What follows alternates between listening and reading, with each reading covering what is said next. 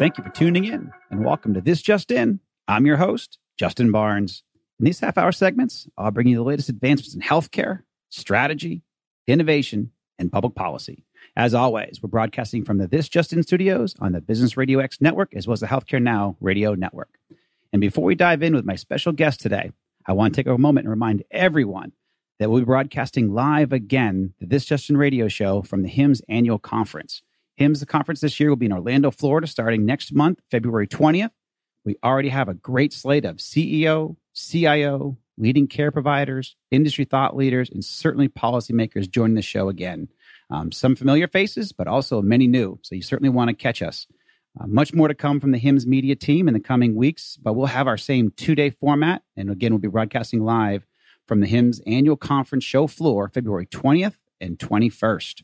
We're even building the same ESPN College Game Day look and feel, but double the size. We're going to double the size of the booth, double the size of the stage. So it's guaranteed to be another great time. I'm looking very, very forward to it. Ryan, my producer, is going to come down with me as well. So we're going to have a great time. See a lot of friends. I think it's about 36,000 of our closest friends. And this year, I think they're projecting over 40,000. So it's going to be a lot of fun. However, for this episode, my 81st episode, we have a very special guest, CMS Deputy Chief of Staff and Director of Delivery System Reform, Tim Groninger. Welcome to the show, my friend. Thanks, Justin. Good afternoon. Afternoon. Great to have you here. So before we dive in too deep, because I'm very excited, you were here in Atlanta last month and just did a fantastic job on the panel talking about MACRA and MIPS and the Quality Payment Program, and then just about delivery system reform in general. And we're going to dive into all the beautiful components of that. But before we dive in, tell us a little bit about your background and where you grew up and college and all that good stuff. Sure. So I grew up in the suburbs of Kansas City in a small town called Olathe, Kansas. And I stayed there through high school and grew up and have been a lifetime Kansas Jayhawk fan. I went to school in Boston. I went to Harvard and studied biochemistry. And over several years, I acquired a love for and was quickly burned out on biochemistry, working in labs for very long hours. But the good piece of it was that I realized that my real love and desire was in pursuing interests in health policy and health care. And after that, I went to graduate school after a little bit of time in working as a healthcare consultant with pharmaceutical companies. Actually, I went to graduate school at the University of Michigan, where I did degrees in public health and public policy, health services administration. And after that, I moved to Washington, D.C., where I've been for 12 years now. I have worked in a lot of different jobs in D.C., including jobs for the legislative branch, both in nonpartisan, as we say, capacities at the Congressional Budget Office, where I worked as an analyst estimating the costs of legislation affecting Medicare, for example.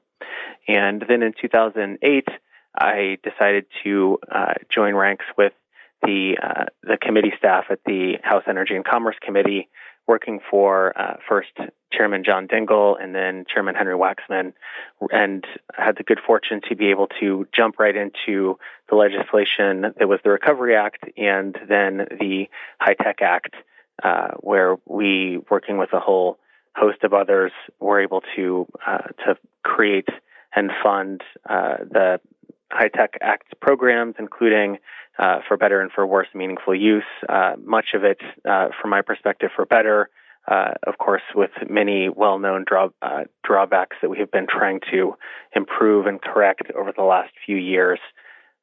After that, I went to the White House for a few years to work on coordinating the efforts of the administration to execute the delivery system reform provisions of the Affordable Care Act. And I joined up with CMS 2 years ago now, almost 2 years ago, to work on much the same topics and have been trying to help make sure that we are holding ourselves accountable for both doing what we can to support improvement in the delivery system, making sure that we are improving affordability for patients and that we are keeping an eye on costs.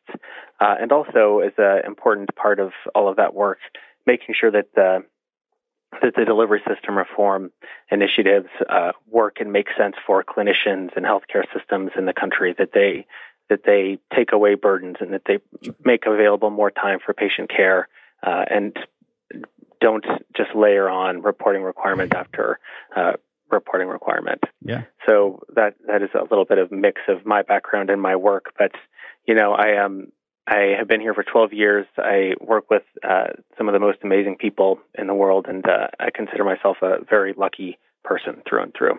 Did you ever work with Peter Orszag, the OMB? Peter and I overlapped when I was at the Congressional Budget Office, and I worked with him. He was one of the lead negotiators from the administration side on the Affordable Care Act while I was on the Hill, so I worked with him in that capacity as well. He's obviously very smart and well-informed observer of the healthcare system, and has baked a lot of the ideas from him and his research into the Act. Yeah, no, I worked with him a little bit around the same time. So I'm surprised I didn't come across, we didn't meet earlier only because I worked on the Obama transition team. I worked with them. I was on obviously the industry side, but they called us in pretty early on when the HITECH Act was in its formation. Not really not as much as the ACA, as much as the HITECH Act specifically. But remember Lauren Aronson? Lauren's a very good friend of mine. Okay. Yes. She's the person who... And I worked with her in multiple capacities, both when she was on the Hill and when she was at CMS and at the White House. Yeah. And I saw her recently. She's doing great. And you remember that was a really extraordinary time in policy generally, and for the country. We were over 10% unemployment. The high-tech provisions of the law were nobody's top priority at the time, in the sense that there was the largest recession since the Great Depression. There were financial reforms. There was a lot happening, and the Recovery Act was a major lift very early in the administration, and then we immediately jumped into the next phase, which was the Affordable Care Act, which took more than a year from that point on to go through the hearings, the writing, the markups, the floor work, and then the getting to final passage in March of the next year. Yep. So let's fast forward because you've obviously been instrumental. How long have you been working on MACRA? Because I know a lot of my guests and listeners want to listen. So in the sense that most of my heavy-duty engagements and work with MACRA has been since it was passed, since I've been in the administration, during the work of MACRA itself. Since around and before the time it was passed, we have been looking at how to implement it effectively. More generally, I worked on more than 10 SGR patch and replacement bills while I was on the Hill, and they were always a nightmare, and they were always a little bit of an embarrassment, honestly, as a health policy professional. Mm-hmm. And so we had been kicking around many of these sorts of ideas, and I drafted some, along with colleagues, some predecessor legislation that had similar ideas. So the MACRA has been in the air for a long time and has been shaped by bipartisan leadership on both sides of the aisle on the Hill for a period of years. For sure. So at a high level, because we're going to dive in deeper and deeper as we go, how can we use MACRA to provide better care for patients, families, and communities? Kind of get everybody's attention to start off with. What are your thoughts there? Yeah, it's a great question, and I think it's the most important question that we asked as we started implementing the law. What was clear to us was that if we were going to simply create Meaningful Use 2.0 combined with PQRS 3.0 and Value Modifier 2.0, and have them be the sum total of what the MACRA or the Quality Payment Program, as we often refer to it, that wasn't going to work, and that wasn't going to support care improvement in a very efficient way. And so we went out into the field and talked to a lot of clinicians about how to implement it and what they needed to support improvement in care for the patients they see. And I think that the important dynamic here is that the payment system impacts care delivery in subtle and historically not helpful ways. The analogies are always around what sort of result would you get if you pay the carpenter by the inch for the size of your house? You'd probably get more house than you need, and in some cases would lead to structural problems. That has been a known problem in healthcare for a long time, and MACRA provides a framework for addressing it over time. And you probably have seen the New York Times article from yesterday about the Indiana University Hospital by Jonah Kessel. Mm-hmm. Really interesting and powerful piece that goes out and he observed for a week the work of this hospital. And this hospital is working on a project that we started last year, along with hospitals across the country that reforms the way we pay for and support care for hip and knee replacements. Mm-hmm. We call it our joint care replacement model. And what you really see here, and you see variations of this in a lot of our alternative payment models, is a new focus on the outcomes that patients actually care about. In this case, it's care and results for a patient over an extended period of time, not just in the hospital setting. So the hospital leaders that they talked to are really clear that they were focusing on 90 days of care, which is a good measure, a good proxy for a patient's total experience of a joint replacement.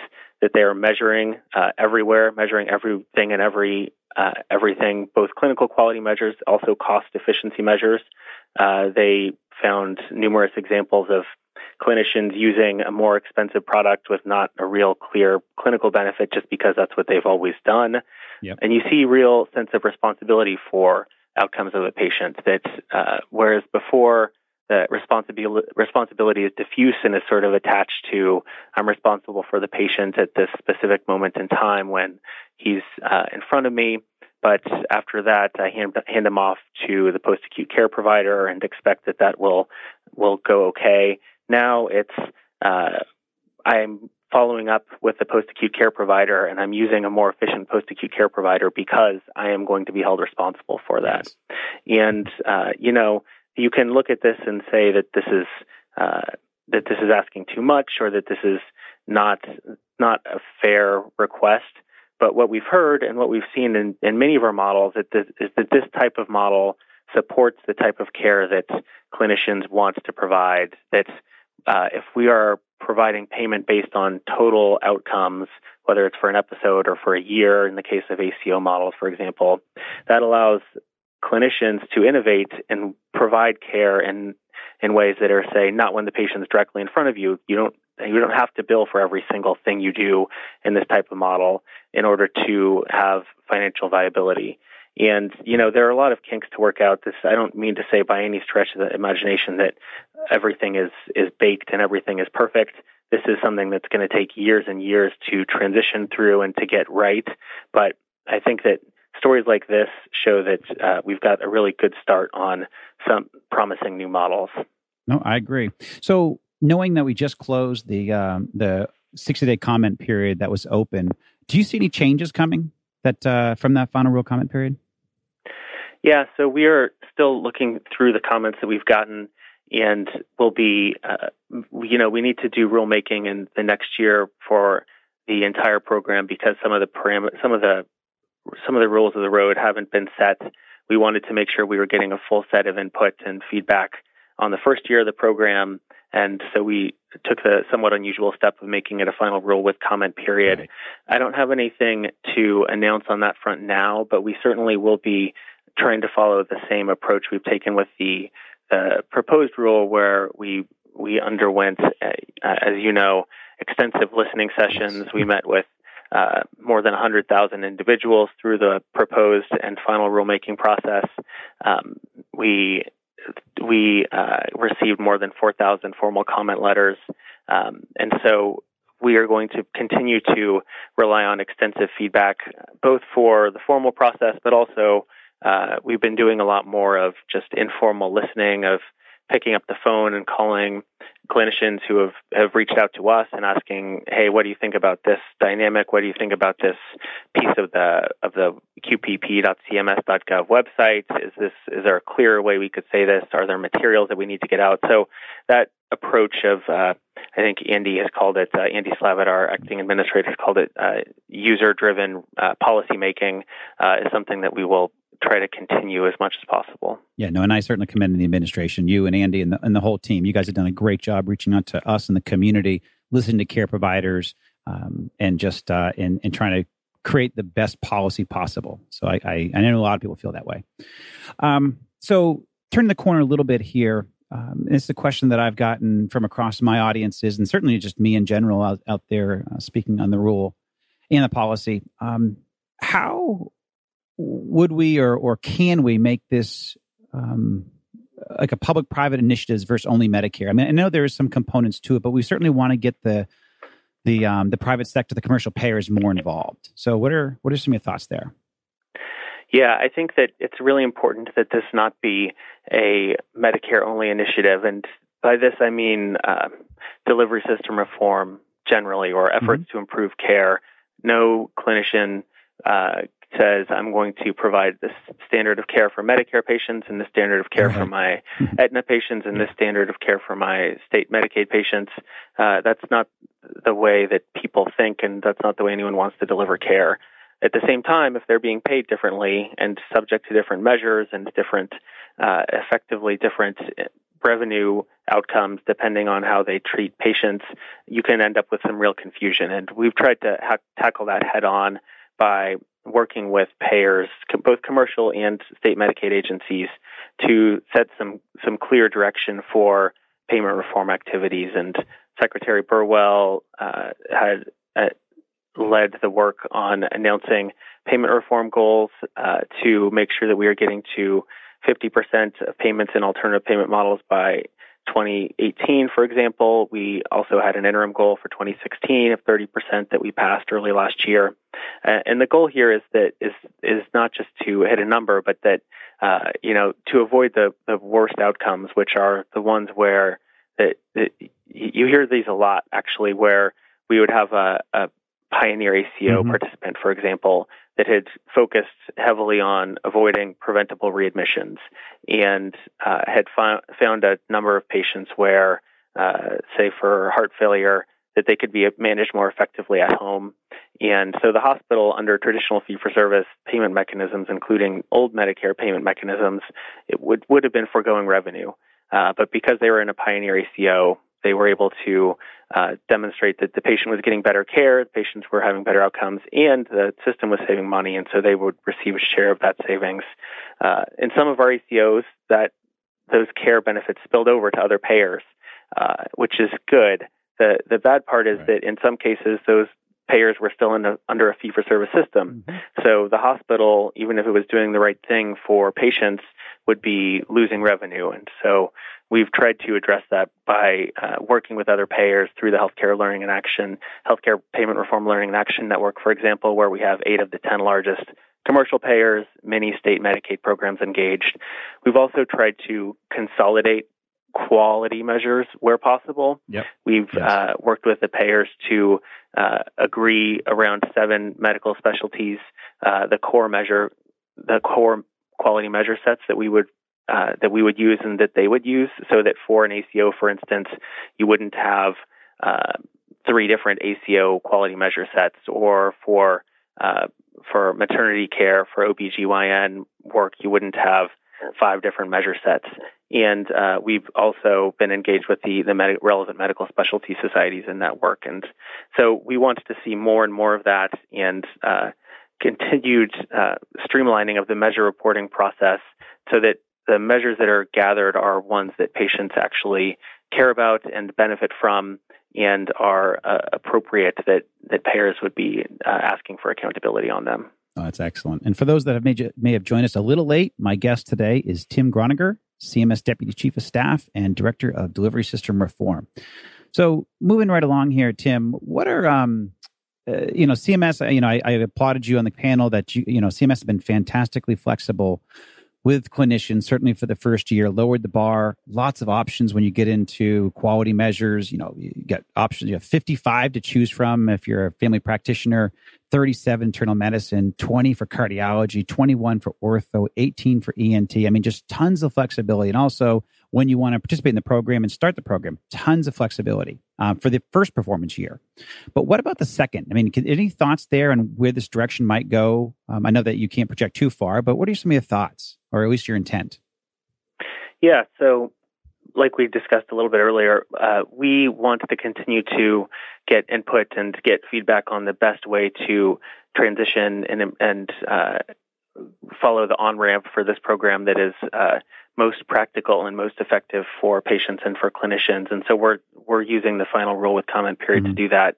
We anticipate that by the third year, we will have a full year of reporting required for the program, and that the scoring standards will be based on the average or median performance as is required by the law in that year. Yeah. And so we want to be able to see the second year as a transition between the first year and that third year. We are still working through what we are going to be needing to do for the scoring standards and to make the reporting timing work. So I think that it's something that we are very much using the comments to get information on. We're going to be very interested in making sure that small practices are receiving appropriate accommodations. We are looking to make sure that we are opening as many advanced alternative payment models as possible, which is something that is really ramping up in the second year of the program in 2018. And so we want to make sure that we are continuing with flexibility on into the second year, recognizing that the test option for the first year was a sort of special case where we had a timing where the final rule needed to be out 2 months before the year started, which, by the way, as you noted in Atlanta last month, we are now in the reporting period for the first year of the MIPS program for clinicians who elect to report for a full year. So that's another way to mark the new year.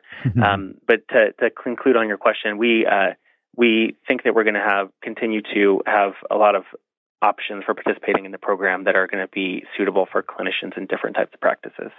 Excellent. So 2 quick questions left, but closing one on MACRA and MIPS. What advice would you offer clinicians or best practices on how they can be successful with a program from a high level?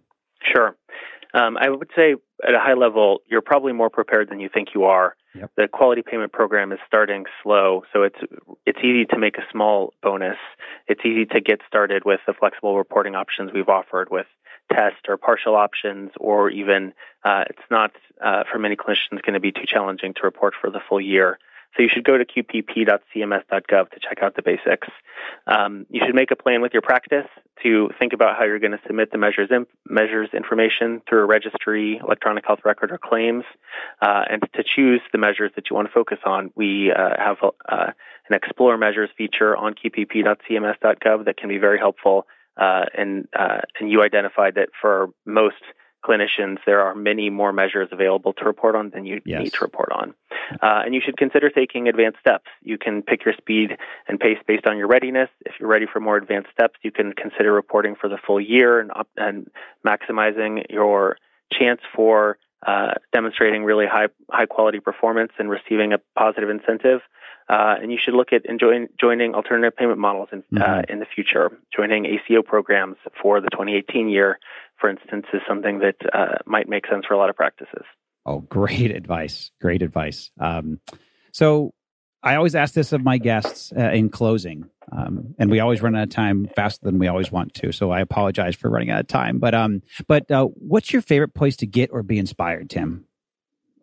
I am going to give probably a more prosaic answer than some of your other guests, but I'm really inspired by people in my daily life, by my coworkers, by my family. Whenever I'm feeling like I am not able to deliver the results that we're looking for, because there are just too many demands on our time, I look around at what people I'm working with are accomplishing and what they're expecting of me, and I'm amazed by it, and I would say that's true throughout CMS. I've never encountered a more dedicated and motivated group of professionals in my career.